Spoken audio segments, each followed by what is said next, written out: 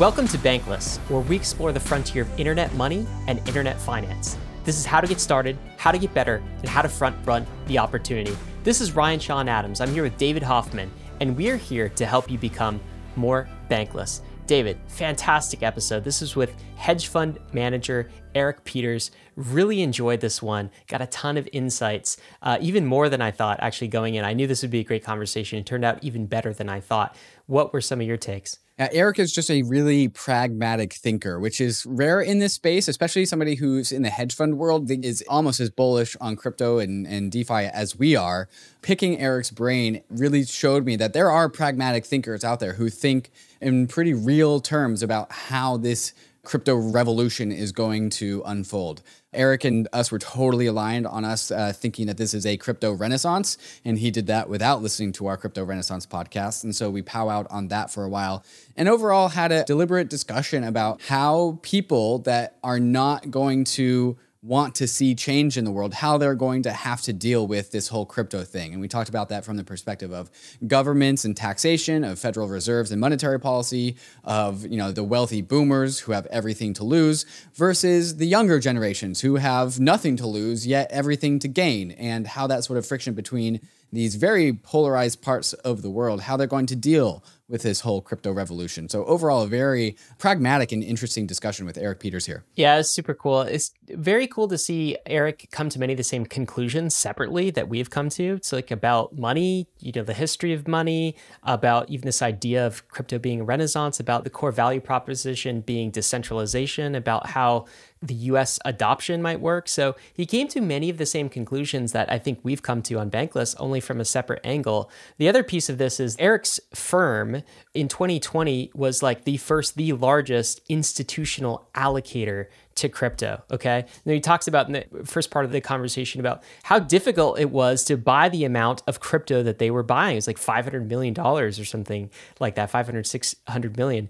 So he talks about that, and I just can't get over how big this is for crypto, right? Like this is really the institutions are coming, and they're not just coming for number go up. Like I feel like Eric and his team really understand this asset class and why they're buying the space. It was also funny because I made an embarrassing mistake at the very early phases of this anyway, you'll have to listen to hear what that mistake is. But it's another example of like the crypto world doesn't have a lot of ties into the financial institutional investing world, and they don't have a lot of ties to crypto. So I think Bankless listeners who've heard us talk to all sorts of different crypto native companies and funds will get a lot of value from this specific conversation because Eric comes at it from a traditional hedge fund manager. How is a large allocator of capital that's done very well in the traditional world, how do they think about crypto and what realizations are they coming to about this asset class? So stay tuned for that. We talk about quantum change. We talk about young versus old and the generational stresses. That might be a macro theme here. We talk about the story of the US versus China, how they are playing the crypto thing, how this is going to turn out from a regulator's perspective. We asked Eric if he was worried about regulation in the US. You'll have to tune in to hear his answer to that. And then finally, we end with the case for digital assets. This is just a fantastic conversation. We think you guys are really going to enjoy. Before we get to the conversation, we want to thank the sponsors that made this episode possible. Matcha, everyone's favorite DEX aggregator, has just launched an open beta for gasless trading. So if you're trading more than $5,000 in common ETH and wrapped Bitcoin pairs, then your gas fees on Matcha are free. And that's why you should be using Matcha.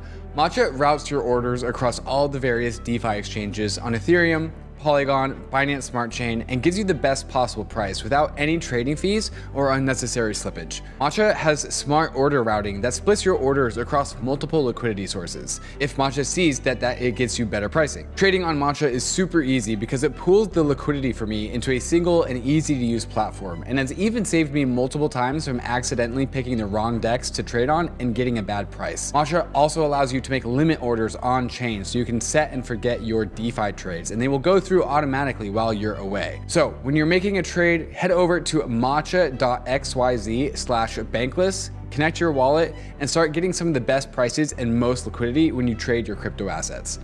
Alchemix is one of the coolest new DeFi apps on the scene. It introduces self-paying loans, allowing you to spend and save at the same time. Deposit the DAI stablecoin into the Alchemix vault in order to get an advance on the interest it generates. Borrow up to 50% of the total amount of your deposited DAI in the form of ALUSD stablecoin. Here's the craziest part. The loan pays itself back and you cannot be liquidated. Unlock your asset's potential in the ultimate DeFi savings account. And brand new to Alchemix is the ETH Vault, where you can deposit ETH into the application, borrow ALETH against your deposits, while having your advance gradually paid back over time. V2 is rapidly approaching, which will allow for even more collateral types, plus a variety of yield strategies to choose from. Harness the power of Alchemix at alchemix.fi. That's ALCHEMIX.fi. Follow Alchemix on Twitter at AlchemixFI and join the Discord to keep up to date with Alchemix V2 and to get involved in governance. Bankless Nation, we are super excited about our next guest, Eric Peters. Eric is the founder. He's also the chief investment officer of One River Digital Asset Management. This is a traditional hedge fund that gets crypto, really understands crypto. They've been a massive buyer, a voracious buyer of both Bitcoin and I believe Ether too. Investing in change, political, economic, technological change, quantum change, as Eric calls it. We're going to get into all of that today. This is our opportunity to pick the brain of a hedge fund manager that's been crypto red pilled, I think. Eric, how are you doing today? It's great to have you on Bankless. It's great to be here. I have never been accused of being red pill, but that's this is not usually the type of podcast I'm on. So this is awesome. I appreciate having me. This is going to be fun because we don't often talk to what we would call, Eric is I don't know how you think of yourself, but it's kind of a traditional hedge fund manager, right? So we talk to a lot of crypto hedge fund managers. We talk to a lot of VC companies, obviously people in the institutional space. But I think you have a really unique vantage point in that you've got kind of a bridge in the traditional hedge fund world and also in this crypto world. So we want to learn as much as we can from you. But I guess my first question is, so you guys are based in Greenwich, Connecticut, right? And that's been called the hedge fund capital of the world. There's a lot of big hedge funds out of Greenwich, Connecticut. What does everyone think about crypto in Greenwich, Connecticut? Do they all think we're crazy? Is there a recognition that, some of this is actually happening? Crypto is a real thing, or do they just think we're flat crazy? Well, number one, I love it. You call it Greenwich just because it's just it's Greenwich, so it just shows the total disconnect between. Oh my God, between that's embarrassing. But it's good because we're not going to edit that out either. No, leave it. Leave it. I mean, this is all about filling gaps, right? So your world and my world are colliding, and they're colliding in Greenwich, Connecticut, but just sorry to all the Greenwich listeners out there in Bankless. It just shows my ignorance. I guess. No, I love it. Yeah, they're all just a bunch of Wall Street guys that are feeding into the city anyway. It's excellent. So, look, there are a growing number of people. I think you see him. Paul Jones is on CNBC today. I don't watch CNBC, but everyone sends me his quotes all the time. So he's been a big advocate of this space, and and he's based here. So increasingly, I think people who have built their careers around identifying emerging trends and good investment opportunities are on this thing, and institutions are puzzled as to what to do, but increasingly are being drawn into it. And so place like where we are, and quite frankly, our firm is kind of at the center of that transformation. And I think it is a transformation. I think it's incredibly exciting. It's definitely the most interesting macro opportunity, macro investment thesis I've seen in my career, and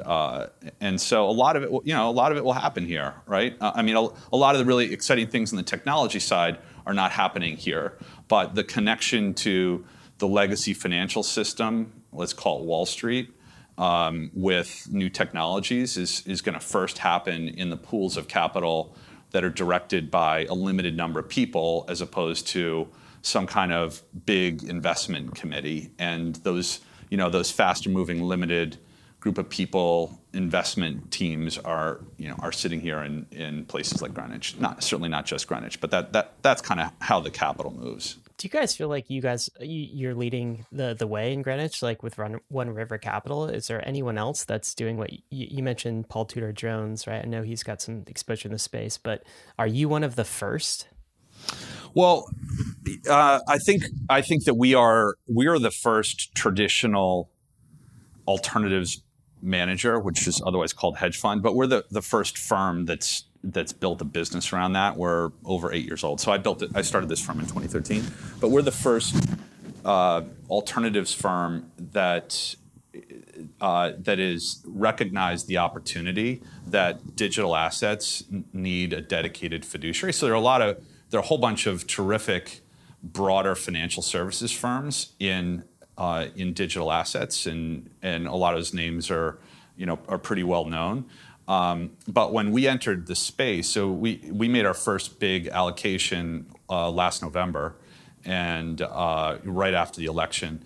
And as we did, we worked with one of our big clients to try to identify how to best access the space. And what became clear is that, you could go out and buy, you could go directly and buy these assets. But if you're a large investment firm that needs to work with a fiduciary, there really weren't any dedicated fiduciaries. So there are firms that look like, let's say, diversified investment banks for digital assets or crypto, and they tend to have a whole range of different services that they provide. They may be doing prop trading, they may be doing custody, they may be doing merchant banking, they may be market making, they may have some asset management products, but there's no one that is just coming out and saying, look, we're focused purely on connecting our clients to the investment opportunities we see in this space. We have no conflicts of interest. We're working purely on behalf of our clients.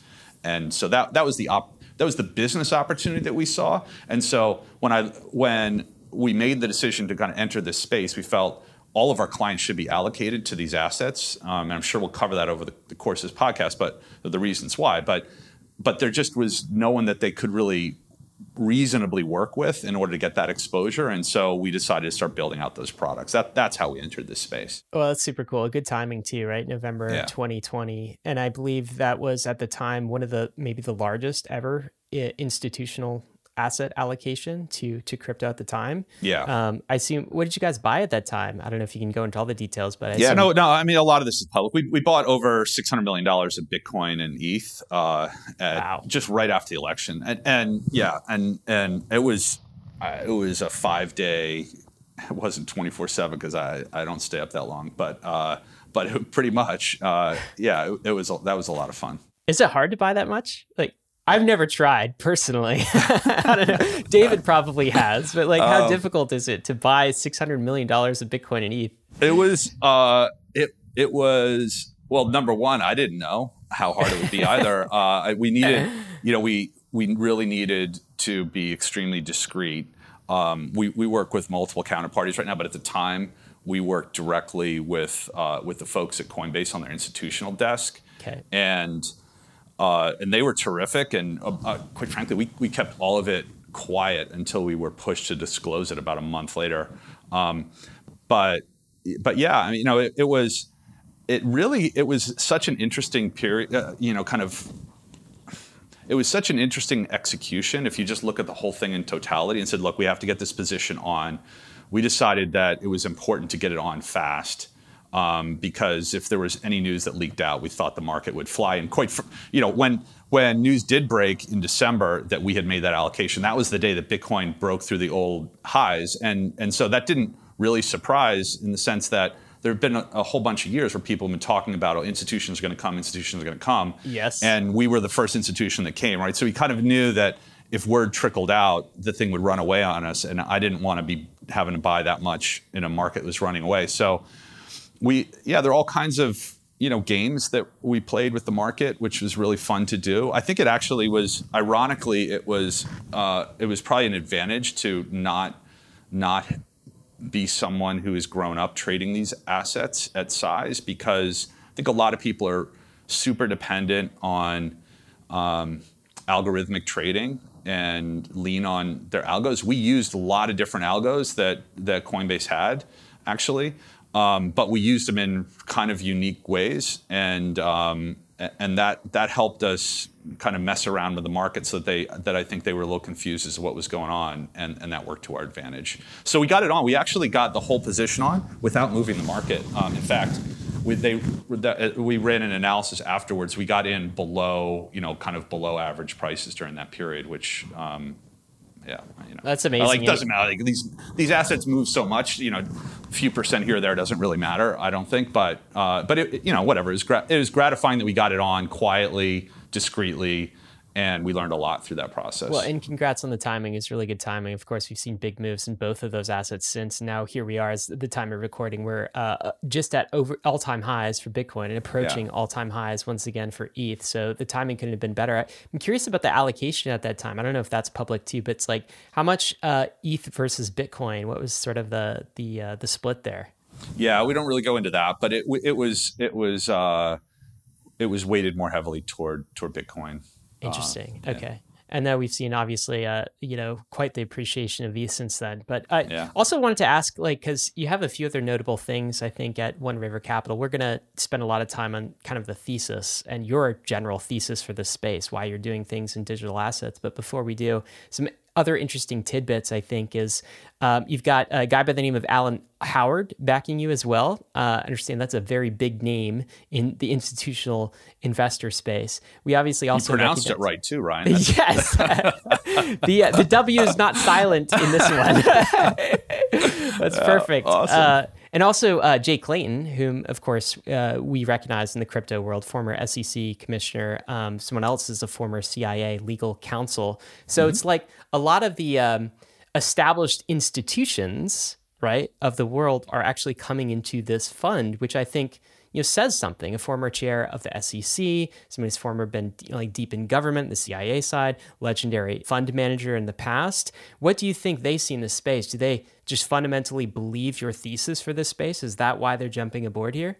That's a great question, and it hasn't been phrased that way to me. Just the question is kind of whether there's a common thread.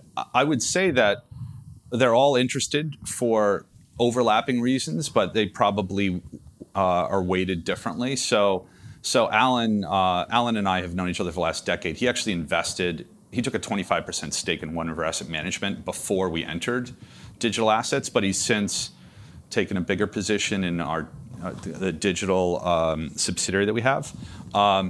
And Alan is one of the greatest investors, hedge fund investors of all time. He's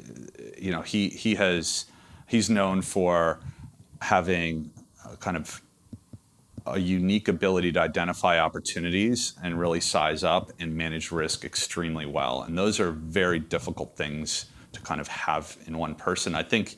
And you rarely see that. And so he's done a tremendous job of jumping on all sorts of trends over the years and capitalizing on them. He was the earliest traditional hedge fund person in digital. He tends to remain pretty quiet about it, but he was the first one. And so he has interesting investments throughout the ecosystem and has spent a lot of time on that. And so I think he and I have wanted to be in business for a long time, which is why I took a position in One River, the parent company initially, and then was even more excited after we entered the space. So after we entered the space, he and I spoke about it. I didn't tell him what we were doing ahead of time, of course. But so I think he sees the market opportunity and the business opportunity. I think Jay's someone I hadn't known Jay until I generally don't want to spend much time with regulators. I will Except say Hester Peirce, we love her, right? Yeah. Right, Well, just to be clear, we've had a couple routine examinations, and we've come out squeaky clean, but that's kind of the extent to which I ever really wanted to spend time with regulators. But I recognize after we entered this space that if we are going to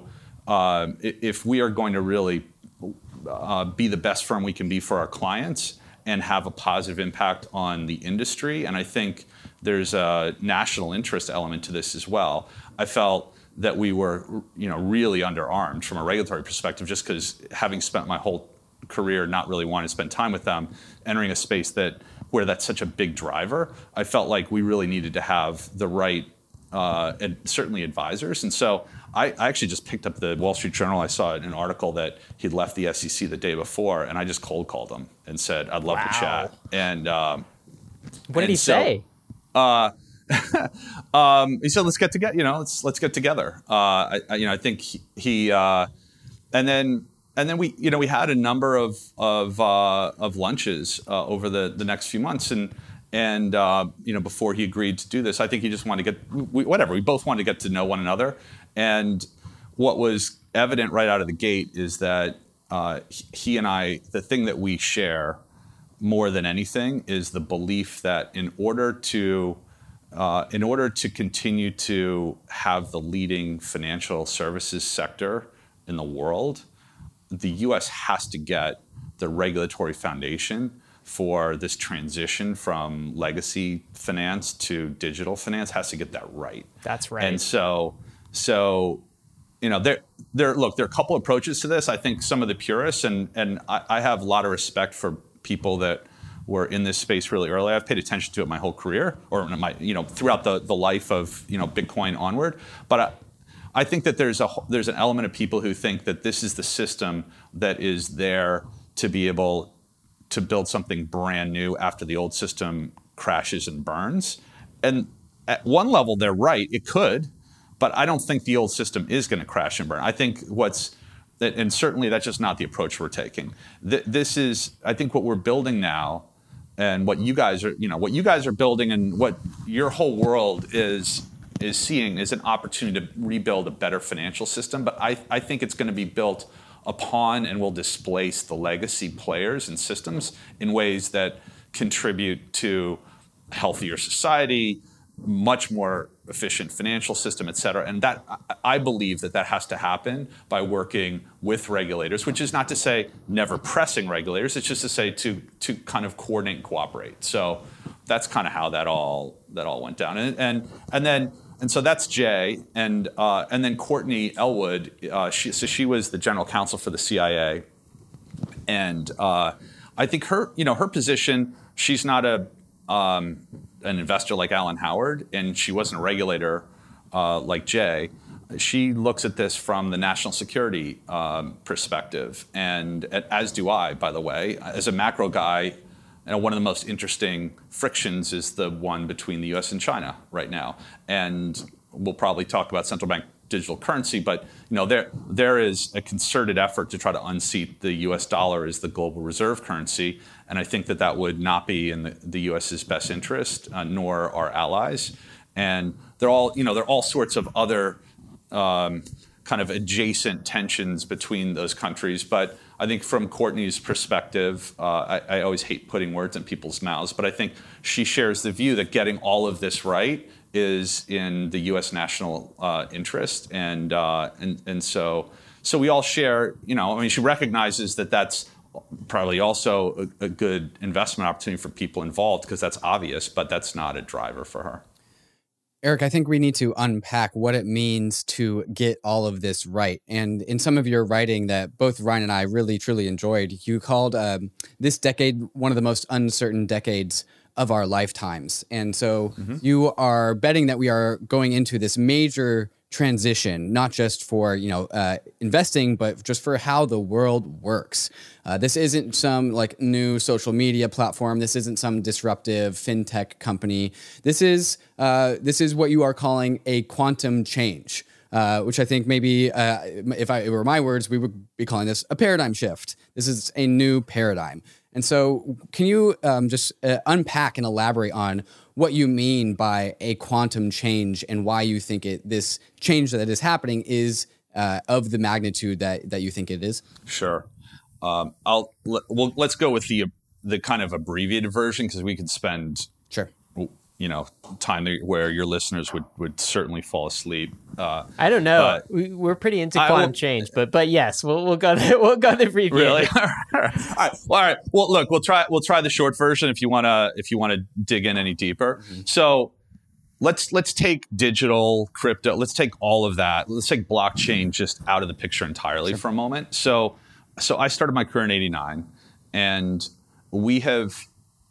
From a global policy standpoint, we have been pursuing a consistent policy through that entire period of time, and that policy has been more or less driven by central bankers, and so we came. When I started my career, inflation was pretty high. This wasn't 1970s high, but it's still by today's standards. Well, sorry. By today's standards, we're back to those levels. But like roll the clock back a year, by those standards and by the standards of the last couple decades, inflation was high, bond yields were high, et cetera. And starting with Greenspan, policy was really introduced to at kind of every economic hiccup.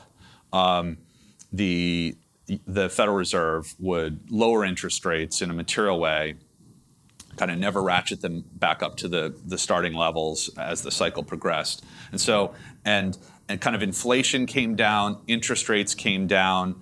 The really big macro trends were increased globalization and deepening kind of technology deepening throughout our whole society. And by the way, you couldn't even have globalization at scale without that technology. So all these things played into one another and amplified the impacts. And what that led to was it led to this period of kind of large income inequality, as I said, lower inflation, lower interest rates, very high overall debt levels and leverage, right? Because you could just hold more debt if interest rates were low. Inflation was very stable, and it was kind of these big macro forces were pressing us to a point where that monetary policy, which was really monolithic, had run out of.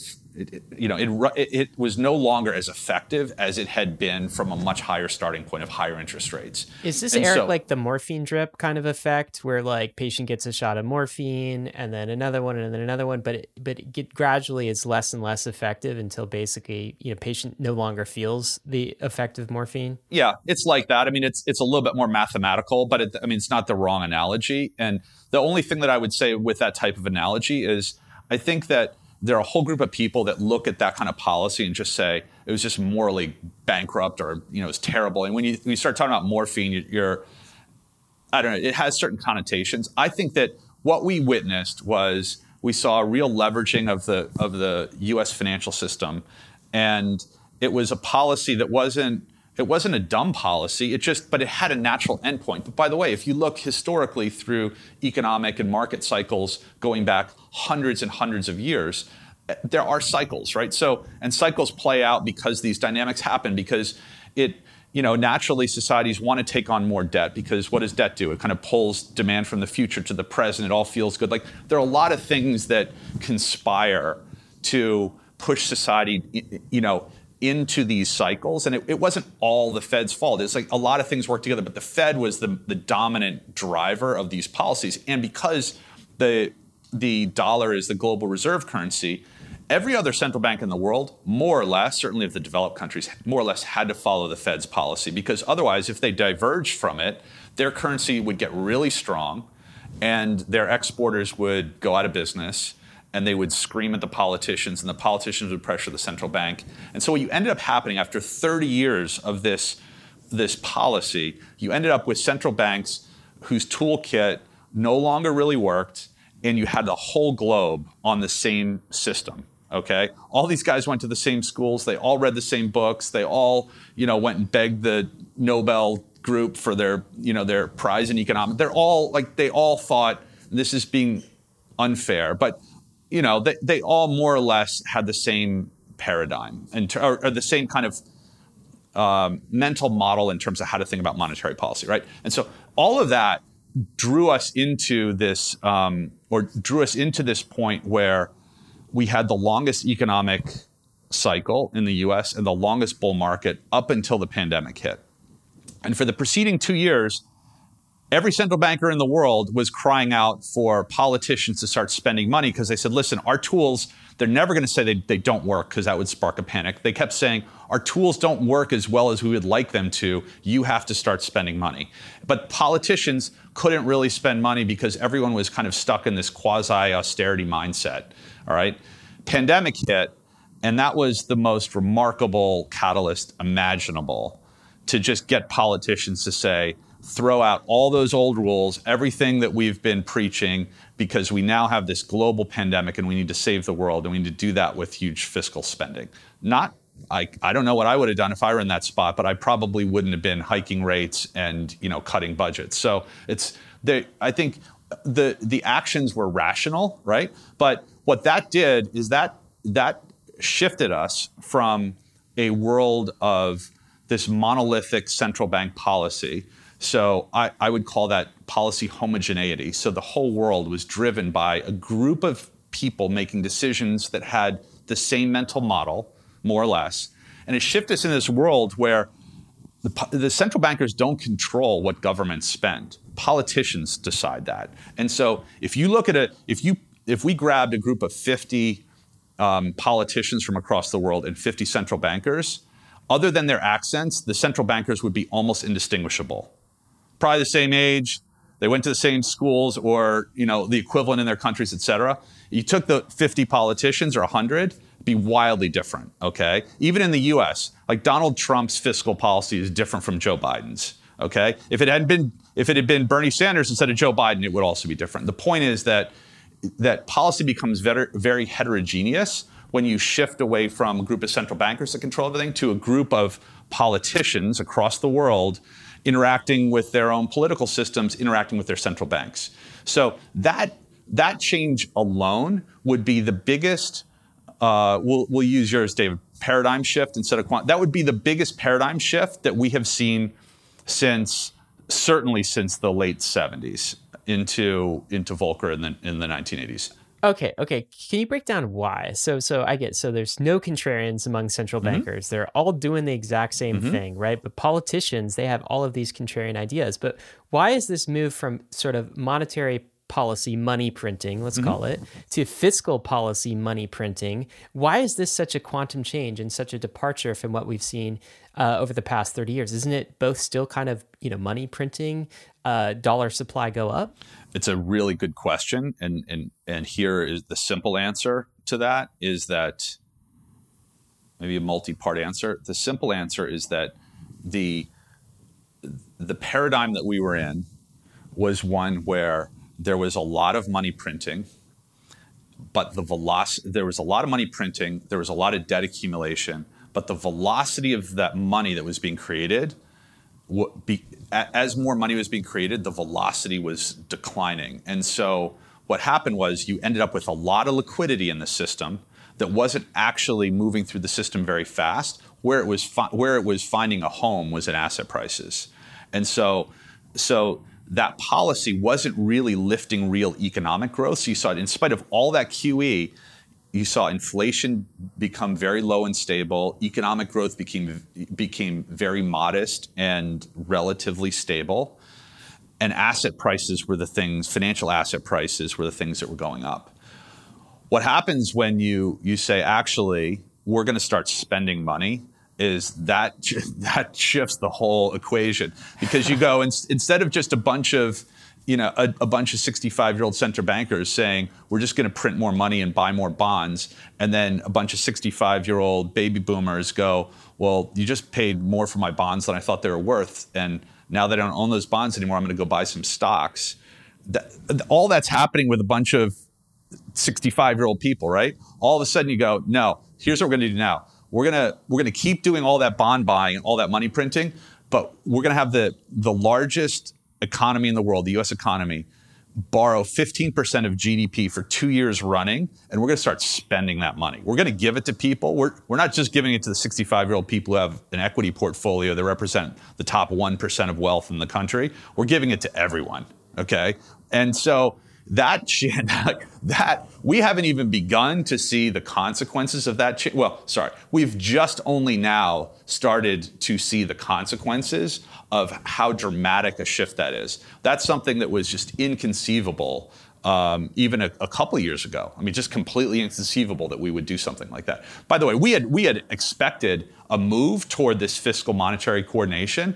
If you'd asked me, and we were positioned for it, which was great for our investors, if you'd asked me, what are the probability pre-pandemic of seeing 2 years of 15% budget deficits out of the U.S. fully funded by the Fed? I would have said in the absence of a world war, a 1% probability. Wow.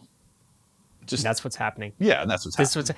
Okay. So let's talk about this, I guess, paradigm shift, because like I like the point that you made earlier. I mean, we can get out of the habit. Sometimes crypto and other people have the habit of kind of moralizing these things, right? Maybe the morphine drip has some moralizing connotation, like, yeah, don't keep giving the patient morphine, that sort of thing.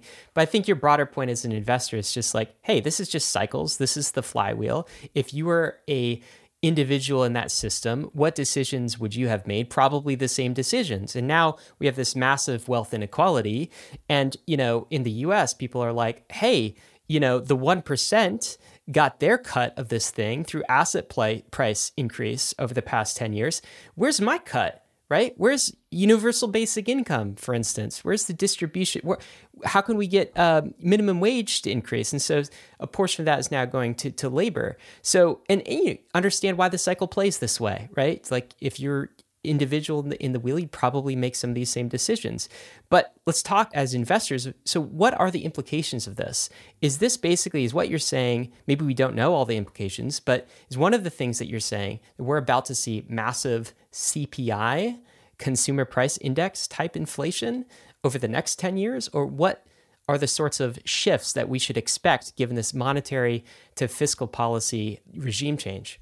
So the first thing I would say is that if it were only that regime change or that paradigm shift that were affecting us, it would be the biggest one that we've seen, certainly in my career, spanning over 30 years. But it's not, because everything I just said is happening with the backdrop of blockchain technology on the cusp of rewiring the global financial system.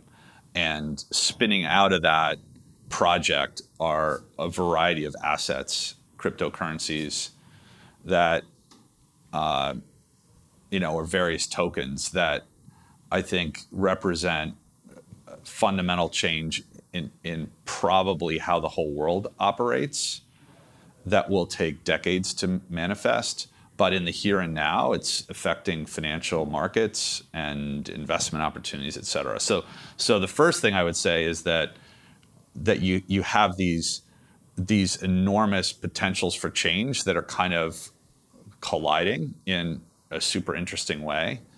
And so the outcome of that is it's highly uncertain, because it's not going to happen in a totally free market.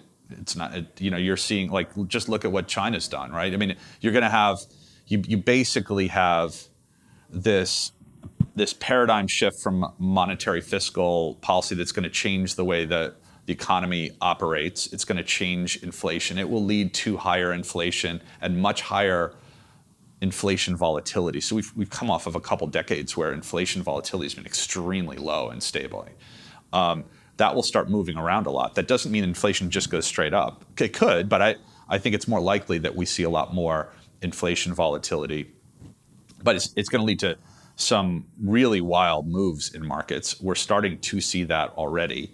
It'll lead to things that will be very confusing to people in markets. An example of that will be that I think is really interesting is that gold hasn't participated in this whole move in inflation, and yet look at what digital assets have done. They've gone bananas, right? So a lot of things will change in markets, but I think for me as a macro investor to wrap my arms around something that I know I can't fully understand, and anyone who ever claims to is either a megalomaniac or just lying. But what you can try to do is, I think, understand what are the biggest, most important things that are happening, and then kind of understand how they interact, and then stay mentally flexible around, well, what are some of the things that those could mean? And then you're supposed to kind of look at markets and say, well, what are markets telling you some of this stuff means? And that, and then ideally invest alongside those trends as they emerge. It's super interesting to me. So like some of the stuff you said, reflects other macro thinkers. Like Ray Dalio comes to mind, for instance. And it's so interesting when I read Ray Dalio, he's like, he gets the diagnosis right, but then the cure, he says, he's like, go buy this, shiny metal object. I know it's more complicated than that, but like he's a big advocate of gold and not yet digital assets, which is somewhat interesting, right, in this kind of scenario. And so it appears to me you're not just betting on this monetary regime change. That's not the only quantum change that you see. You see that, but then you also see this whole advancing technology. And I think in your quantum change letter, you called this like almost betting on decentralization and decentralized power. And you make the point that some will try to subvert this, like and co-opt this, so maybe China. But you make the other point that for others that kind of embrace it and open their arms to this, and maybe the West is an example of that. That story is yet to be written. We'll see. I hope so. But for others, you said such a path holds the potential to produce another renaissance. Another renaissance is what you see. So talk about that in a little more detail. So what is it about this decentralized technology that comes into play in blockchain and crypto that could bring about this second renaissance? And, how does an investor position themselves to capitalize on that? Yeah, that sounds like a big, bold statement. But I entirely, I don't think it's an exaggeration at all. I think that the power of these technologies hold the potential to lead to dystopia or renaissance. And I think when you look at what China's doing, I think they're the first ones to develop the CBDC, really. I mean, there are a couple other countries that took it a bit more seriously early on, like Switzerland and Canada. But, the U.S. has been late, right? But if you ask yourself, why did China do that? It's because they looked at that technology and said, oh my God, this is seriously powerful stuff, right? And so if we could take this and we could impose this on our subjects, which is I think how they think about it, then we get to see every single transaction throughout the economy. It extends the arm of their control over their population in ways that would have been unimaginable even a decade ago. And so they saw it. And so you kind of get, they've showed their hand in terms of how they've chosen to implement it. And I'm not saying just because a central bank issues a central bank digital currency that they're doing it because they want to dominate their citizenry. There are other efficiency reasons for doing it. It's just the point that I'm making with China is that I think that the reason that the dominant reason that they're doing it is because it gives them unparalleled insight and control over their citizenry. And I think to the extent that they can export that, I think they'll fail at this, by the way, but to the extent that they can export that globally, I think it gives them the ability to maybe unseat the U.S. dollar as the global reserve currency. So that's kind of the dark path of these technologies, is that in a world that becomes increasingly digitalized and our lives that become increasingly digitalized, that these technologies give the state a lot more power potentially. The path toward renaissance is, I think, consistent with the development of Bitcoin and that technology, which is that, look, there's a way using the technologies that we now have and the system, the cloud that connects 7.9 billion people on the planet, if you take firewalls and everything out, there's a system that allows people for the first time in human history to connect with one another, trust one another, even if they don't like one another, they speak different language. There's a way to have trust between people that is completely decentralized. And if you think, I think that is the most important thing to think about when you consider an investment thesis for the long haul, forget about trading opportunities. I think it's hard to understate how important that is, because if you just go for a half an hour walk or an hour walk and think about everything that's touched your life, whether it's a company that you've shopped at or worked at, or a church or a synagogue or any kind of religion that you've been part of, or the government system that controls your town, your country, the international networks of the UN or IMF. There literally is. I would challenge you to think of anything that isn't material in your life that has that. Even your family structure, like there's nothing that isn't centralized in some way in terms of kind of control and power. And it's like the sky is blue and that's just the way the world works, right? But what just happened is, for the first time in human history at scale, something just popped up that said, actually, it doesn't have to work that way. Really, it just doesn't have to work that way. Now, it's natural that realization is going to take decades to manifest fully, and you guys talk to a lot more of these people than I do, and you guys probably are these people, but you probably look at it, well, I know you are, because I listened to your piece on ETH and the metaverse. Like we are moving to a world which will become more or less fully digitalized, and I don't know, like what's the place for the traditional nation state in that world? The answer is, I have no idea. All I'm saying is that these technologies, for the first time in a real way, open up the possibility that we can ask that question and deliver a solution. Okay, so that's like big picture. Where we are in 50 years, I think we'll look back at this and we'll say that this was as important as the invention of a computer, maybe more, in terms of how society is structured and operates. But in the more immediate term, that kind of recognition that this is that important, and its implementation in society, and kind of how does, like, I'm more focused on how it takes over Wall Street and the financial system, and I want to play a part in that. And we're building out a firm to take to have a very positive impact on leading to much more efficient financial system, inclusive opportunities for people, all those good things, right? But what these technologies do is they connect people, and they slash the middlemen out. So when I talk about a renaissance, it's like, what did the Renaissance do? Okay, and someone who teaches a PhD program at Harvard would probably argue with me about this, and that's fine. But the Renaissance, we had just had the Dark Ages, and you built up this kind of culture where wealthy patrons would give promising artists money to kind of do whatever the hell they wanted to do. And some of them wrote books, and some of them painted beautiful pictures, et cetera. And some of them thought about all kinds of new scientific innovations. And that was incredible, because you just started funding people, right? We now have systems that have taken out the art dealer, they've taken out the music company, they've connected literally 7.9 billion people around the planet, have the potential, no matter what country they're in, to do something and connect to capital and get funded to do something that they're most passionate about and their aptitude is highest to do, without having to get a work permit and do this and do that. I don't know what that leads to, but I'll tell you, if it doesn't get regulated away,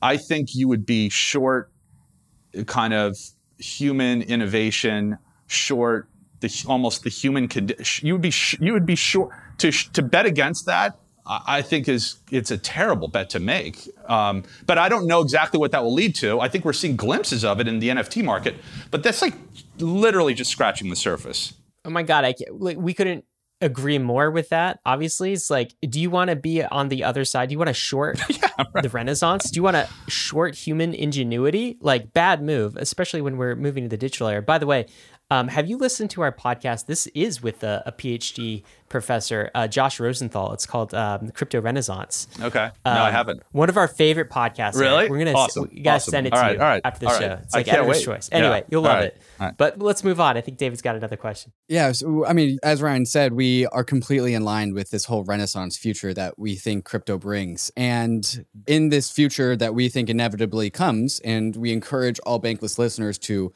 undergo this revolution, then have this revolution happen to you. But there's a lot of people in this world where they're not going to undergo this revolution. And in fact, change really, really scares them. Mm-hmm. And on theme with, I think, a lot of other things that we've seen in 2020 and 2021, the world just seems to be overall extremely polarized. The difference between the 1% and the 99% is huge. The difference between the left and the right is huge. The difference between CBDCs and true cryptocurrencies is massive. The difference between generations is also massive. So there's a lot of people out there that this whole Renaissance thing, which we think is extremely optimistic and bullish on humanity, actually causes a lot of the incumbencies of the world to miss out on this future. So Eric, can you talk about the obstacles that you see ahead of us for all these people of the world that really are not incentivized to see this Renaissance occur? Yeah. For starters, I encourage everyone at our firm, and I encourage our clients, and I encourage you guys, and you probably do look at it this way, but I encourage you to think about the resistance as the opportunity, right? So we just did a financing round recently, and the investors in it included Coinbase, Goldman Sachs, Liberty Mutual Insurance. So kind of like we do with all of our business, we're looking to bring the smartest, best people and thoughtful firms together to help us hopefully lead this institutionalization of these assets. And so it's natural that we're going to get some of the kind of ones who have put a lot of work into this space, but they may not be ready to fully embrace it because of regulations or whatever. They may prefer to do it with a thoughtful partner that they trust.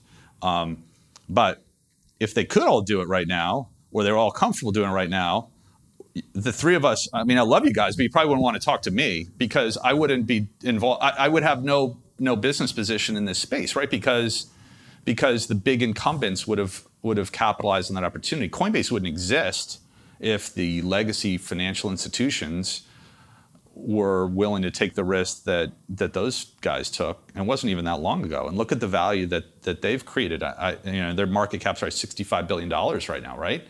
And I think it's going to go much. My guess is they're just beginning because they have such a head start over the legacy group. So I wouldn't get hung up with how are the legacy firms going to. Why aren't they joining, or why aren't they embracing opportunities in this space? In some cases, they can't because the regulatory environment doesn't really allow them to. In other cases, maybe they could, but the risk reward just isn't high enough relative to what their perceived opportunity is. And I think they just misjudge that. But it doesn't matter because we really are a better country and a better economy to just have creative destruction define the future, because it's inevitable that the legacy players that have structured the tax policy, they've structured via their lobbyists, certain regulatory moats around their businesses and protections. It's natural that they don't really want, having invested so much in that, there are very few people who are willing to just kind of tear down what they've built because there's a new opportunity. So this whole process is just a very natural process.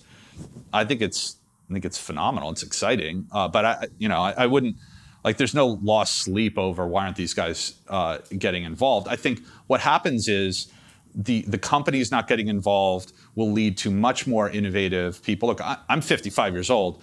I mean, you guys are, I don't know, you're a lot younger than I am, and you guys are probably talking to people who are younger than you are, and there's something so powerful for society to have really young people who aren't as jaded as guys like me, and have great fresh ideas be the ones to deploy capital, and they're going to waste a lot of it, and that's fine. There's an abundance of capital in the world right now, and there are not enough good ideas and not enough people who can execute. And so all these changes are going to happen. And then the other thing is that there are all these older investors who are scared of these assets, and that's probably why gold is not going anywhere, because all the old people own it, and the young people are going, why would you ever want to own gold? Why if we're moving to a digital world, why wouldn't you own a native digital asset that, like, it just doesn't make any sense why you would own gold. And so there'll be a lot of confusing things that happen in this world, and that's what's unfolding now that I see. One of these dividing areas that you mentioned in one of your recent, I think, weekly letters is the young versus the old, the generational stresses. In fact, you called this one of the many lines that divide our fractured world. You called this the darkest, is the separation of young versus old. I'm wondering if you could talk about that from a macro perspective, because I know you look at the macro and these kind of generational changes. Do you feel like the current system that we have favors, let's say, the older generations, let's say baby boomers, at the expense of the young? And what does that mean? And is crypto kind of a result of some of that, like, pushback and some restoration of the balance? Can you talk about that? Yeah. So there are a lot of lines that divide society. There's rich, poor. The big ones are rich versus poor, young versus old, educated versus non-educated, and there are intersections of some of those lines too. But if you think about and you guys have done a lot of work on what is a nation state, what does it even mean? But if you think about at the macro level, like, what do different economic philosophies try to do, and what they try to, whether that's free market capitalism, whether it's socialism, whether it's communism, and there'll be others. Like China is attempting something. It's kind of a hybrid, I think. But if you look at what do they try to do? They try to create the greatest in their purest sense. They try to create the greatest possible prosperity, society-wide, and then they try to figure out how to distribute the spoils of that economic output in a way that is sufficiently fair to create the incentive structures to kind of prevent an upheaval and create the incentive structures that propel the system forward. And so if that's in their purest sense what they're trying to do. And they each have different answers for that, right? And there were plenty of people that thought communism would do a better job than free market capitalism. And I think that they were kind of wrong. But we probably have become overly confident about the ability of free market capitalism to just be the winning solution. There's probably some balance, like anything. Anyhow, if you think about what societies are supposed to do, they're trying to find those optimal points. But then when you go into practice, there obviously are then we have a lot of humans who, some of whom are greedy and some of whom are scared and some of whom are, have different drivers that motivate them. And so you end up with flawed versions of those systems. And oftentimes they trend toward a lot of corruption, right, without good check and balance. And so I think in the case of the U.S., we quite clearly have a system where there's a lot of inequality between rich and poor. And it's not that any individual has necessarily been corrupt, but when you have a lot of wealthy people that are protecting their interests and they think that they're protecting their industry and they have their lobbyists and they do all these things, in aggregate, it just, unless you kind of rebalance that system, money tends to just go to the winners, and unless you rebalance it. And then I think what happened with the old versus young in this is, we had the greatest, and by the way, it's unfair. My parents are baby boomers. It's like I feel badly saying this. We love baby boomers. I know. Okay, I hear you. Okay. I hear you. The individuals. Let's just say it. We love individual baby boomers. Our parents are baby boomers. But as a group, yeah. So, look, their parents fought the war. They were the greatest generation. I think they came back and they had a certain set of values, and they did whatever they did. And then their kids grew up and kind of embraced a more, they They learned how to protest through the Vietnam War. They like had a very different life experience. But they really learned, when they were young, they really learned how to advocate for things. They didn't, by the way, they weren't really a revolutionary youth. They didn't have the technology, and the incumbents looked at them as a joke, I think. They looked at them like, okay, great. These guys are out at concerts. They're smoking weed. They're protesting the war. But like, they're not overthrowing anything, okay? They're just making a lot of noise, and we got to deal with it, okay? So fast forward a few decades, they got tired of protesting that various stuff, but they were really good at organizing and protesting, and they started advocating for themselves, which is why if you look at a macro level at kind of how much society spends on old people now relative to children and education, et cetera, and you kind of went back 30, 40 years, it's totally distorted, even if adjusting for different sizes of population. So the baby boomers advocated brilliantly for themselves and their, more or less relative largesse in retirement relative to the young people. And so now we have this rich-poor divide. We've got the young-old divide. And this is just another one of these paradigm shifts. What we have now, actually, ironically, is we have the youth that is revolutionary, and it's through blockchain technology. So unlike go read a Time magazine article from 1970s or 60s or early 80s or something about these people. Like they had no real power. Okay. Mm-hmm. Now look at some of the multi-billionaire guys who are in their 20s and 30s right now who are saying, actually, yeah, the protocol that I'm building could take down the entire financial system. They actually have the technology. They've got compute power, which is going parabolic. They've got the entire infrastructure. They have the programmability in a capital-light business to do this. And they have the intent, and they have the capital. And they have all the young people are rightly saying, you know what? Because the older people have kind of screwed us, because they own all the assets, we own nothing.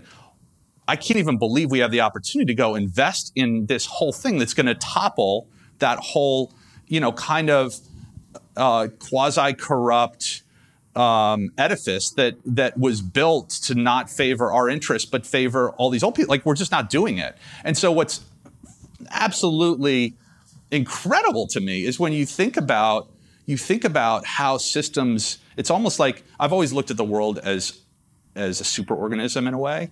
And so we have this huge imbalance created between rich and poor, old and young, et cetera. And now all of a sudden this new technology, it almost like just magically appears that can provide the lever to rebalance that system. And so I think I really think that is what is being played out here. Now, China is obviously terrified of that, but I think what's so encouraging and incredible about the US, and we've just seen it recently, which to me is why these asset prices are going crazy now, is the US has said, you know what? Gensler working with, because of course Gensler has he didn't do what he did with this Bitcoin ETF just in isolation. He's talking to Yellen, and this is a whole government approach, and they're like, okay, you know what? We're not going to take the China approach. We're not going to stifle innovation. We're going to let the market decide. And I think the market is going to decide, and it's going to be, this is now we have actual revolutionary conditions. I don't mean in a way that disrupts society and destroys it. I mean, like very positive disruption. This is the Renaissance theme again. But that's how I see it playing out.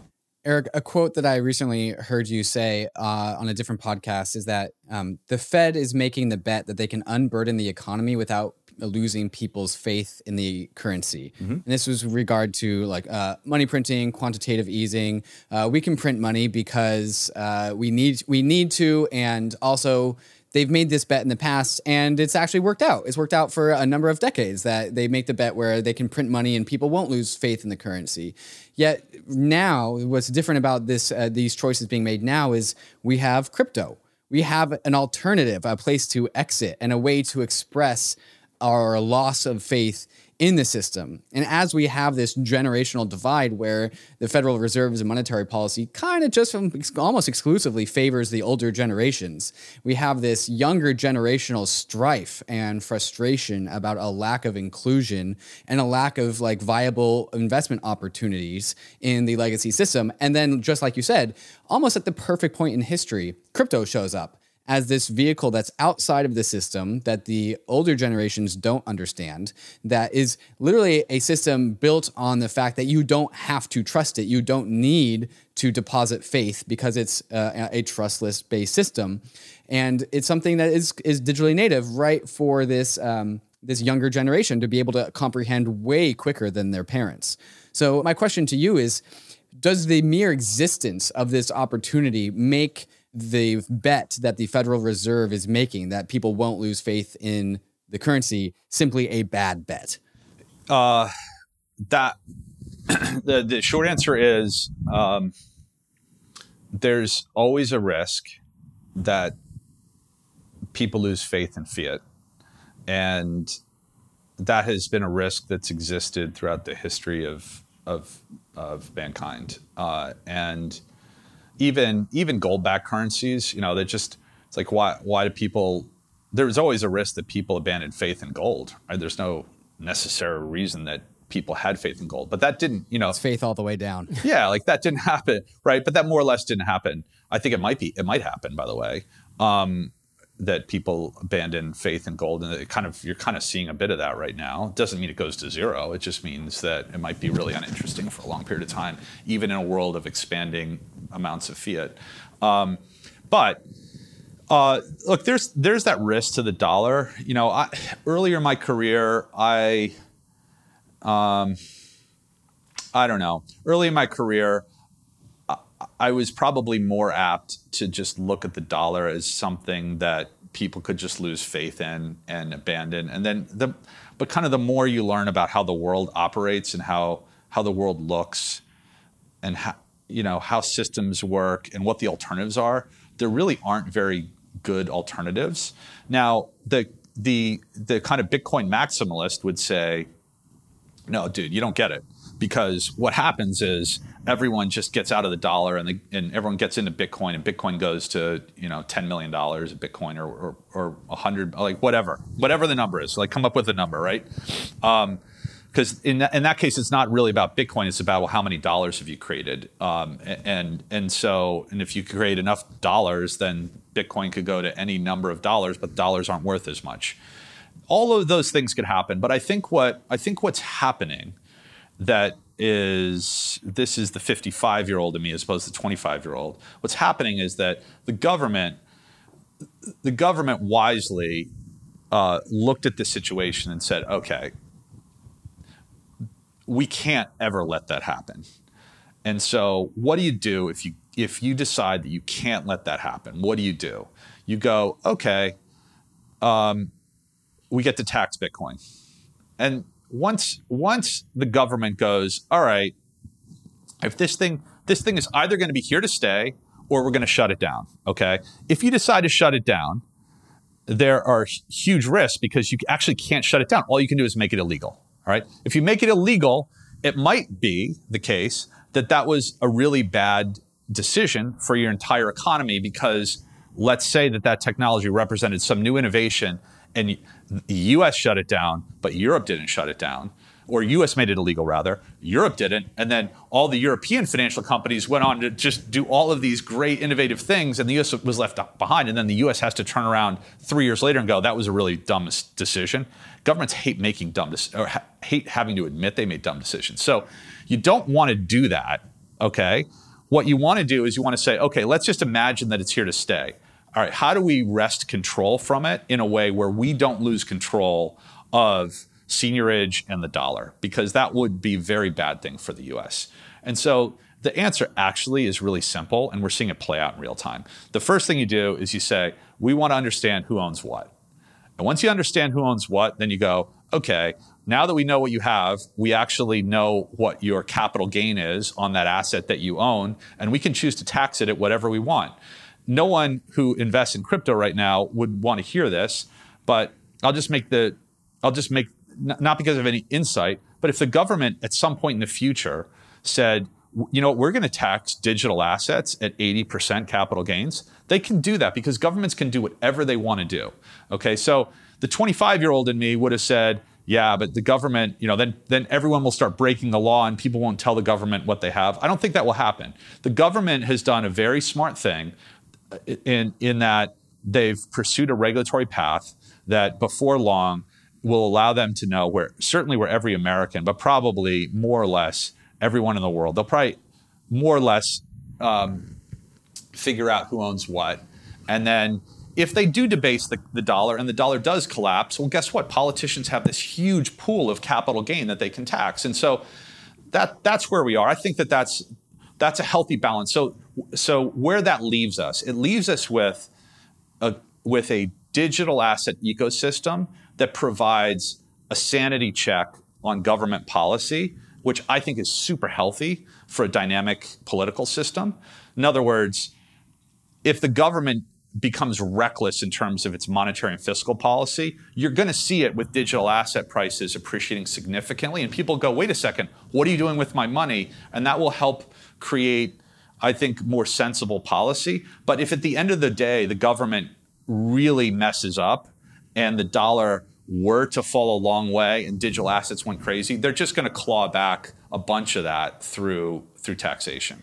This is an incredibly reasonable take, and I'm glad you articulated it this way because I don't think I've heard it explained this way. But it's like, I think what you're saying, Eric, is like the horse has already left the barn, right? There's all these thoughts in the early days that the government will never lose its seniorage, so it'll never let Bitcoin be a thing. It'll shut it down.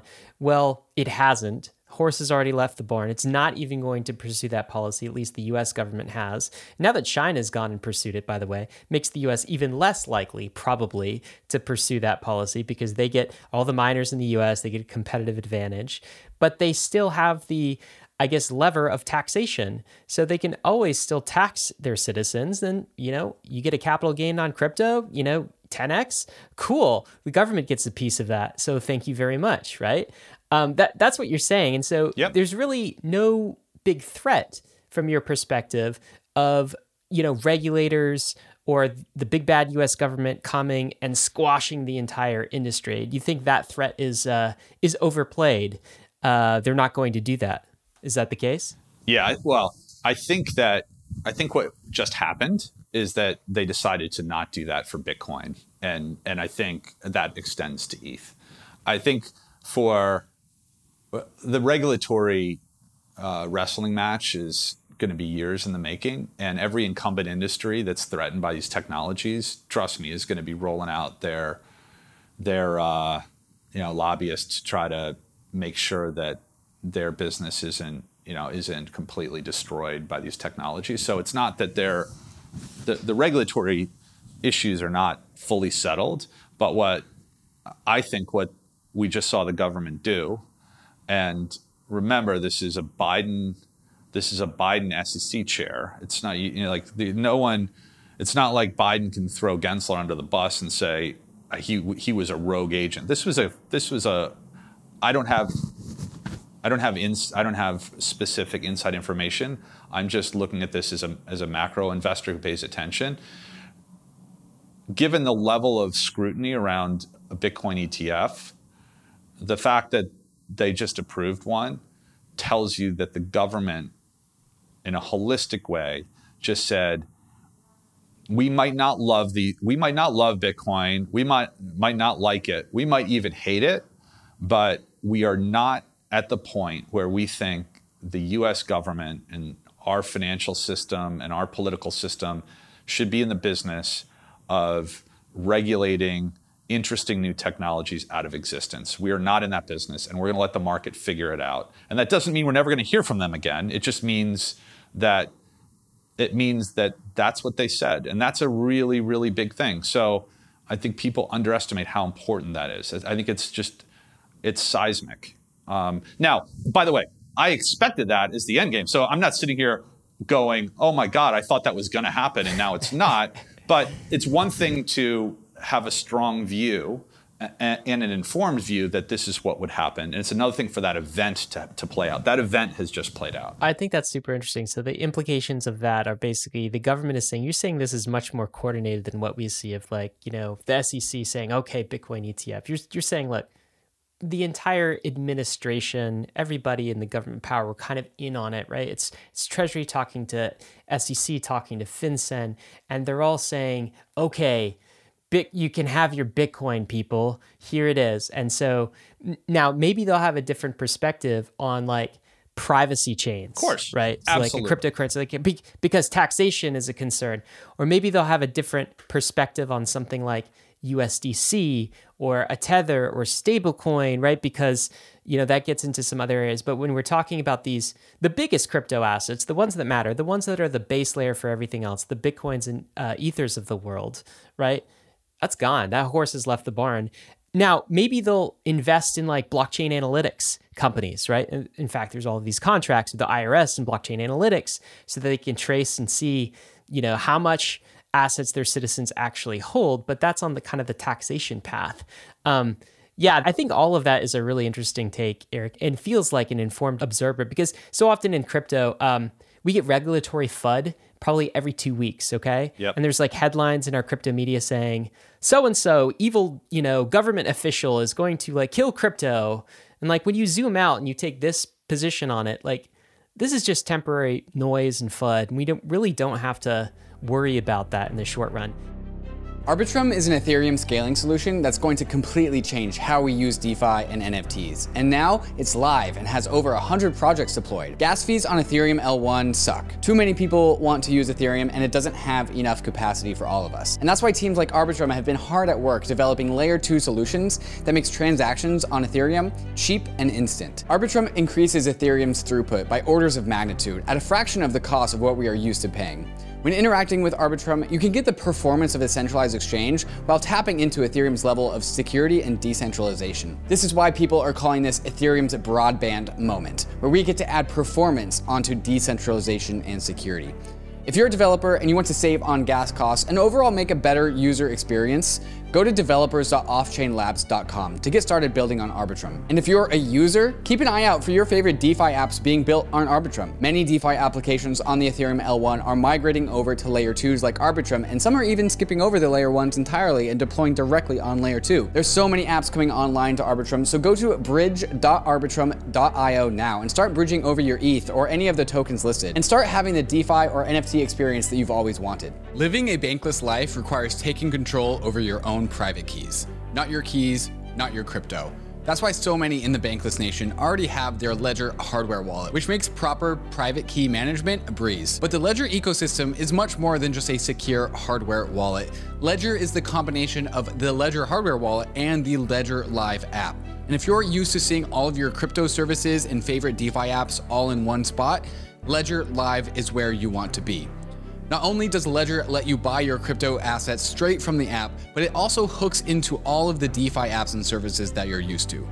Using Ledger Live, you can stake your ETH in Lido, swap on dexes like Paraswap, or display your NFTs with Rainbow. You can also use Wallet Connect inside of Ledger Live to connect to all the other DeFi apps that keep coming online. DeFi never stops growing, and the Ledger Live app grows alongside with it. So click the link in the show notes to see all of the DeFi apps that Ledger Live has, and stay tuned as more apps come online.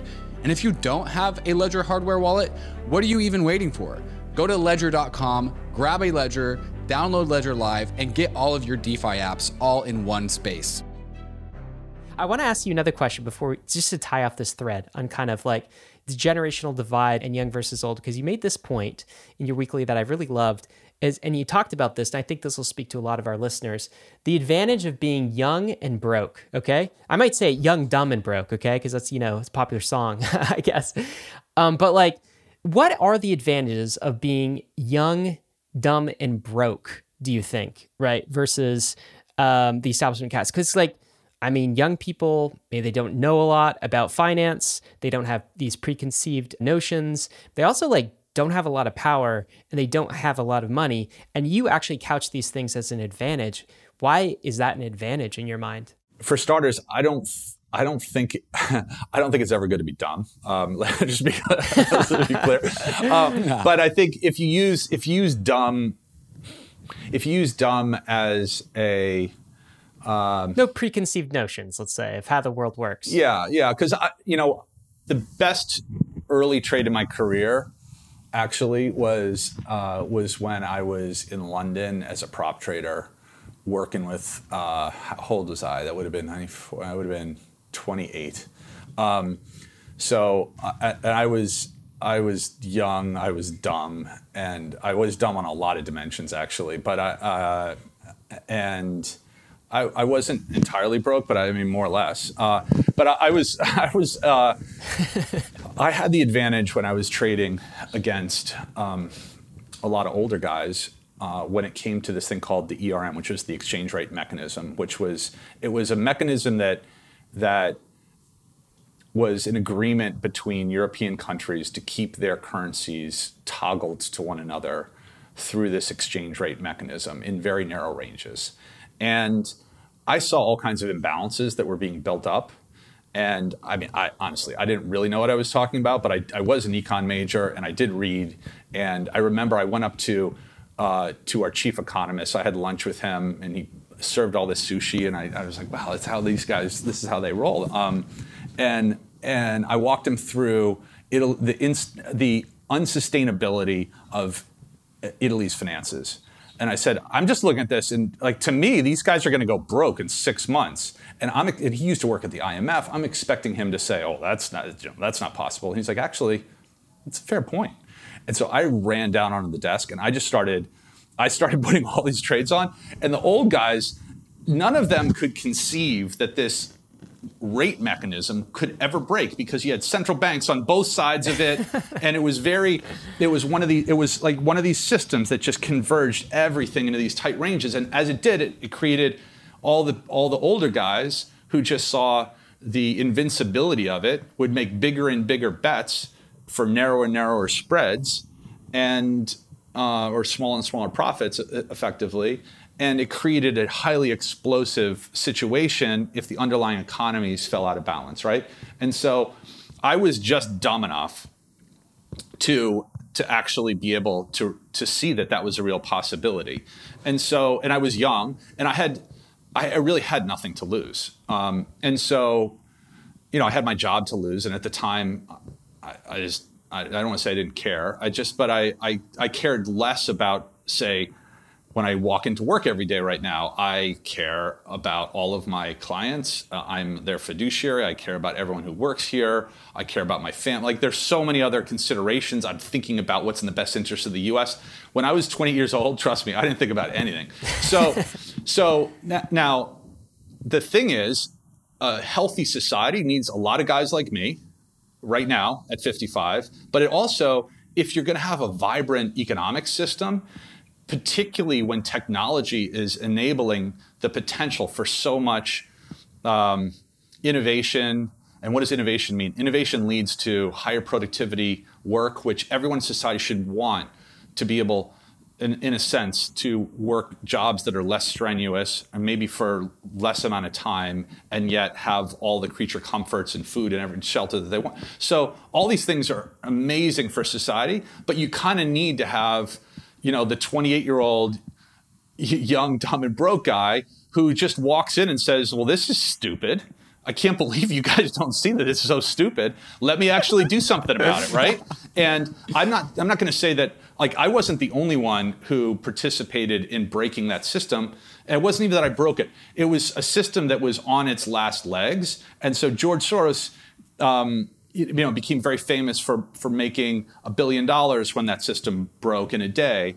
And he wasn't 28 years old, he was older. But like it takes an ecosystem of people who, who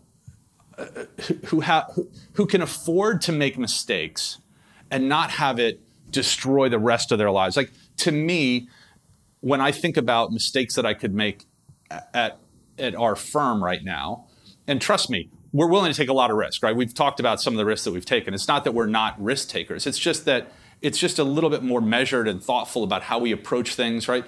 But you need to have that whole ecosystem if you're going to have a really vibrant economy. And so I think that if I made huge mistakes running this firm right now, would society give me the chance to start another firm like this? It probably wouldn't. Realistically, right?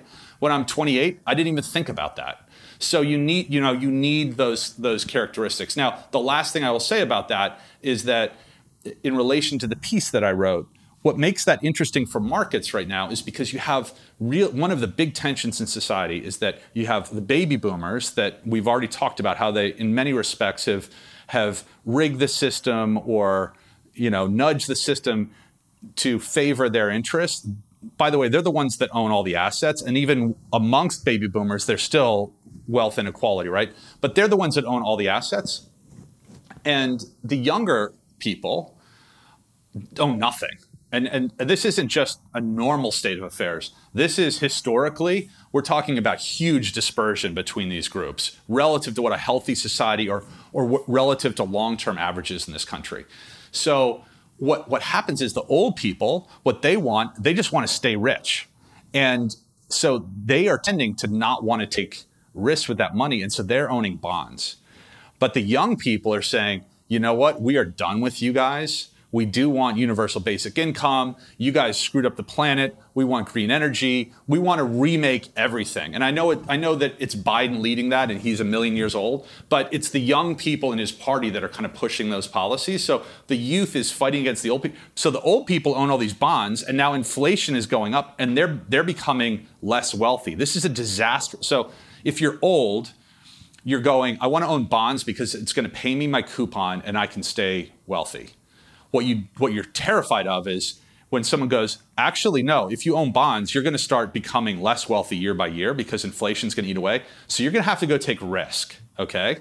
You got to take risk. So what does that mean? If you take risk, it means that you might buy something and it might fall 50% in value.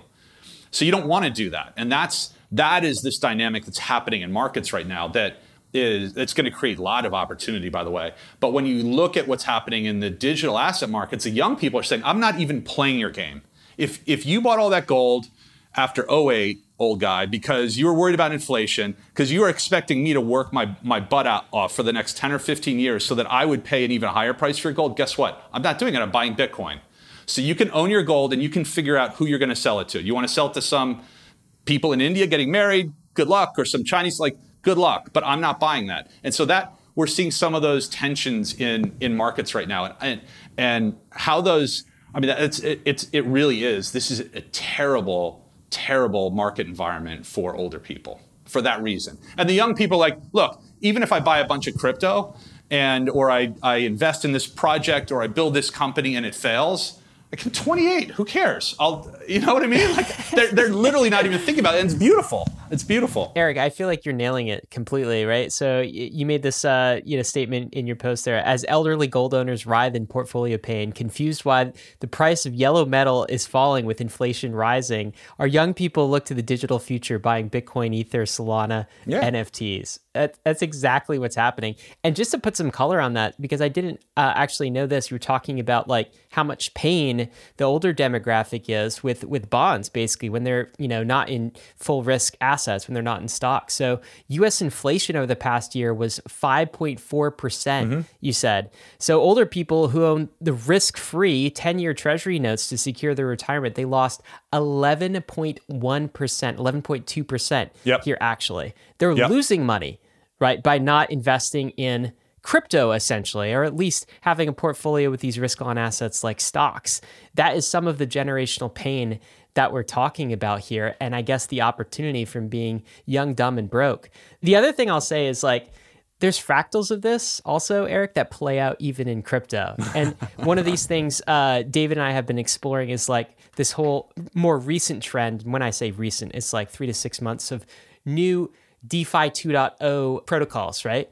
And these DeFi 2.0 protocols, right? Some people are calling it Zoomerfi because the kids who are building it are teenagers. They're 18, they're 19, they're 20, okay? And they weren't around to buy Bitcoin or Ether when it was cheap, right? And so they are the new fractal of the new people that need to take risk in this world. It's so the older DeFi people, maybe not so much David and I, because we're trying to understand all the perspectives here, but we are kind of the baby boomers of decentralized finance because there's this new cohort that's come into the space and they're questioning everything. And they're yeah, we like what you guys built and that's all great and it's less risky and it's all safe, but we're doing this other thing over here, right?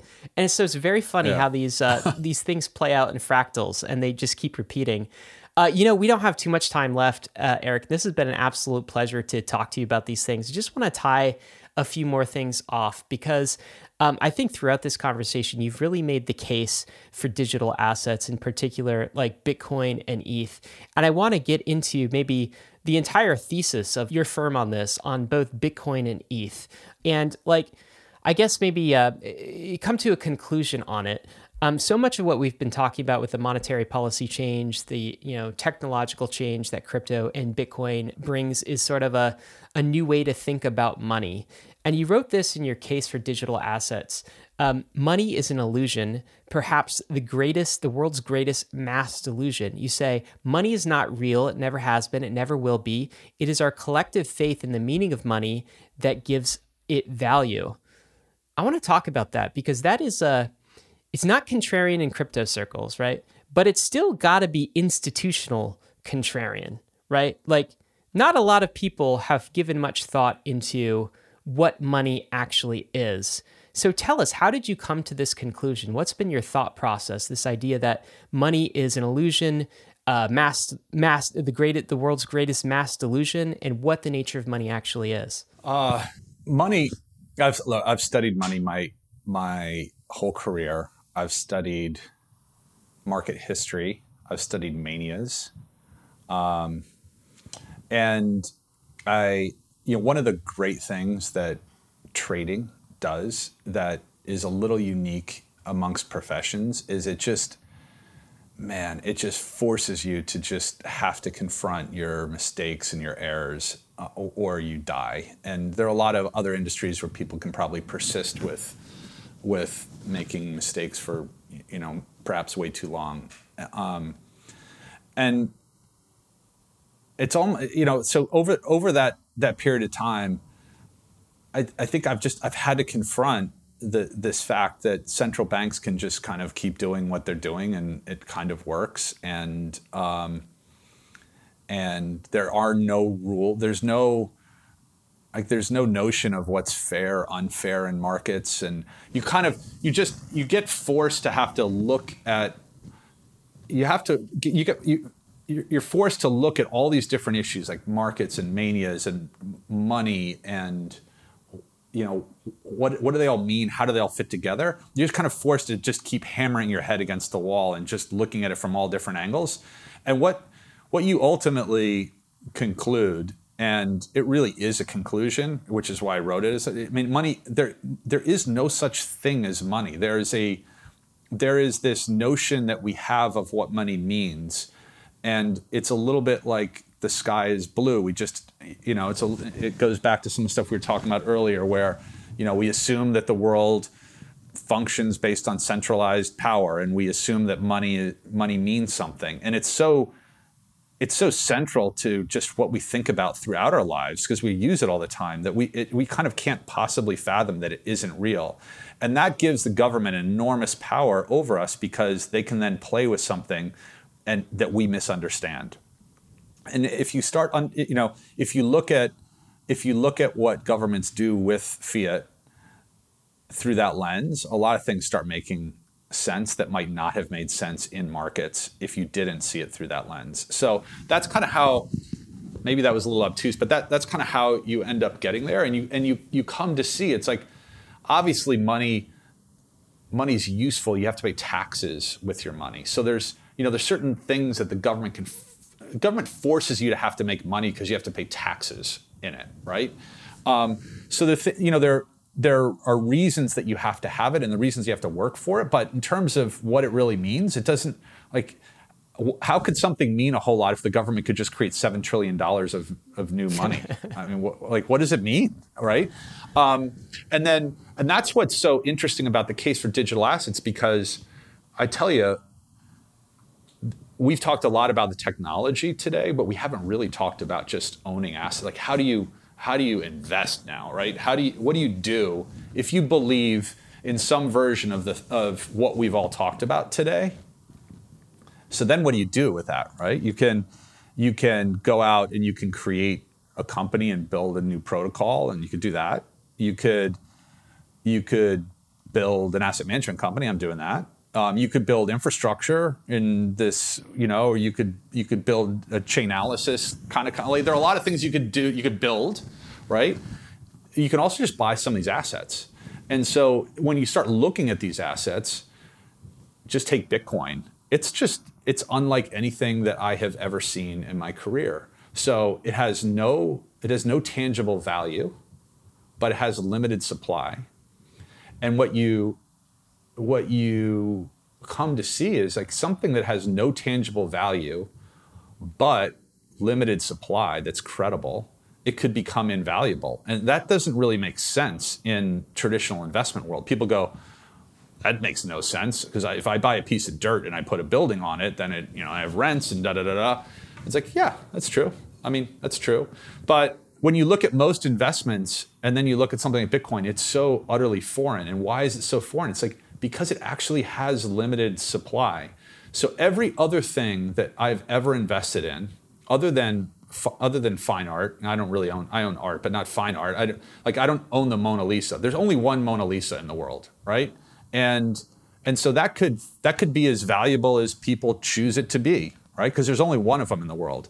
But there are a lot of dollars in the world, and they could just make more of them. So what is that value really worth? But there are a lot of really nice apartments in New York City, and if the price goes up, they're going to make more of them. And there's a lot of farmland in the world. If the price goes up, they'll level another forest in the Amazon. And everything in the world has a supply demand and a supply function relative to price. Gold does, everything does. Bitcoin, no matter what the price does, if it goes up or down, they're not like, we know how much is going to be made. And so that actually forces you to then, if you think about Bitcoin in money terms, it forces you to kind of look at fiat for what it is. And it's like, well, that actually, fiat is a real illusion. Bitcoin is an illusion. And Bitcoin forces you to have to admit that it has no real value, but it's pure. It's like, okay, well, this is what we're going to, we are assigning a value to it, and it means nothing. Like there is no tangible value other than this network effect of what we agree on. And so it's a really cool thing in that way, because we don't really ask those questions of dollars or euros or yen or RMB, even though those are all fictitious. But we're forced to ask those in digital. And I think older people are looking at that and they're going, I reject that. And younger people looking at it, and I think they're saying, wait a second, you guys make money out of thin air, and we have this thing that we all kind of think is pretty incredible, and there is a limited supply of it. So maybe this is actually more real than that. And so for younger people anyway, I think that's the thesis for it. And then more savvy older people are coming around to that. And that's what will drive the value higher. It's that's the red pill, my friend. That's the red pill I was talking about. All right. Just there, that entire thing. That's what I meant. Yeah. Eric, one thing I really appreciate about this conversation and how you think is everything is very pragmatic. Nothing is too crazy, too out there. And the crypto world definitely falls victim to people that think in too much of a crazy terms.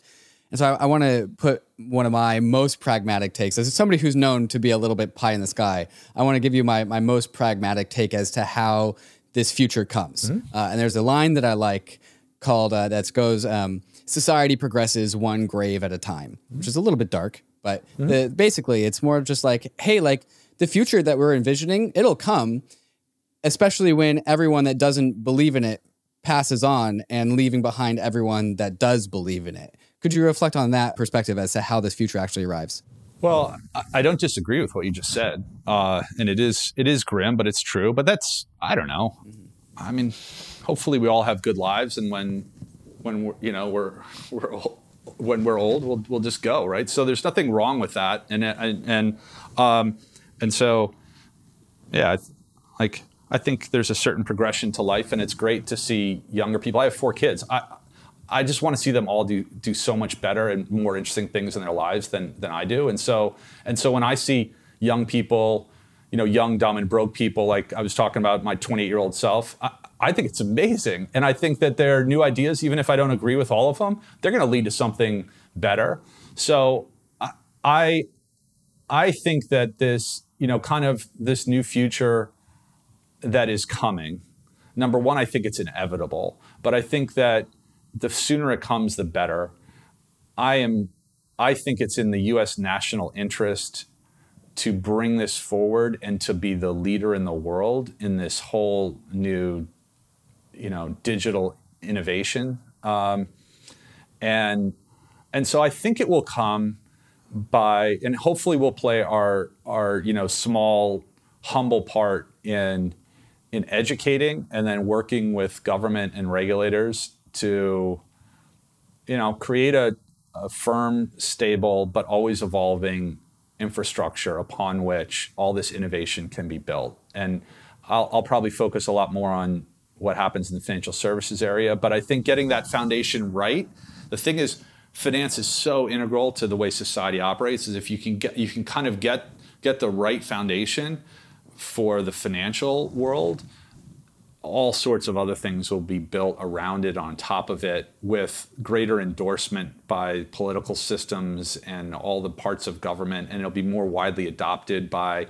a broader group of people. So I think it will happen because it's not a total revolution where the old system just crumbles and the new system takes over. It's going to be this transition period, and I think it makes sense to me that there will be crossover players. Like I would view us as a crossover player, right? We're not a huge firm, we're a multi-billion-dollar firm, but we're not the big legacy financial institutions, and we'll kind of help bring in large pools of capital to this space to make all sorts of investments and bridge legacy players. I think a lot of the weaker ones will fail in the coming 10 or 15 years, and so there'll be a lot of dead companies.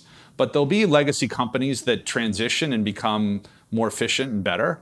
So I think that will happen. It's not some crazy revolution, but I think it will be a time of enormous change. And then if we get it right, I think we will have a renaissance that comes out of this. I think we're seeing the early signs of that already. But for me, it's a very optimistic path. That said, any transition period seems really bumpy, and for people who resist change, which is almost 100% of people. I mean, I probably do too, but I at least know that humans all resist change. So I kind of try to see that in myself and just say, okay, I got to blow through that because that's my job, and I have to help.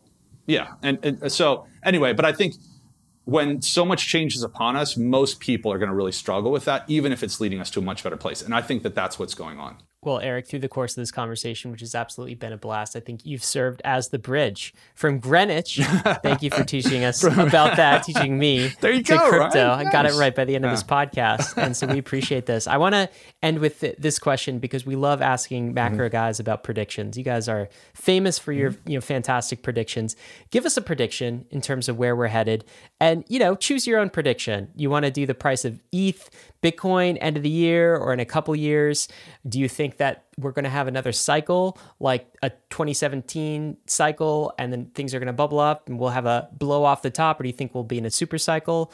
Or just give us some prediction that you feel reasonably strongly about making right now. I'm a longer term, and by the way, I haven't shied away from day trading over the course of my career, but at this stage, I'm a longer term investor in macro, and I think that I have a competitive advantage in that space, so that's kind of what I stick to. I think I'll leave you with two things. One is that I think when it comes to Bitcoin, because I think your listeners are really interested in that, I think Bitcoin. People currently look at Bitcoin as digital gold, and I think that it's helpful for people to have a mental model or a framework to think about anything brand new, because otherwise they're just lost. And I think it's a reasonable mental model to have.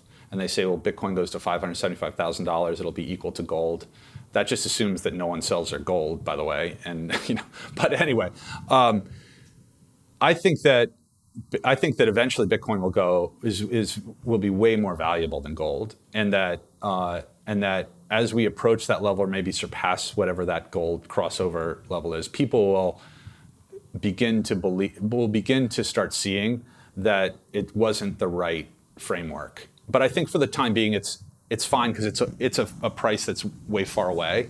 But I think we'll end up seeing that gold is an inert metal. It hasn't changed in I don't know, in however many billions of years, and Bitcoin will evolve over the next couple of years. So I think that's one thing which makes me, really positive on this whole space. The second thing that I will tell you is that I have studied financial manias over my career, and what I see from the macro inputs, from the technological change, and from, to use David's term, the paradigm shift that we see, the inputs that I see are unlike things that I've seen historically. I think we could legitimately have the largest kind of speculative boom in human history, and I know that that plays out over the coming decade. And I think that a lot of it will be based on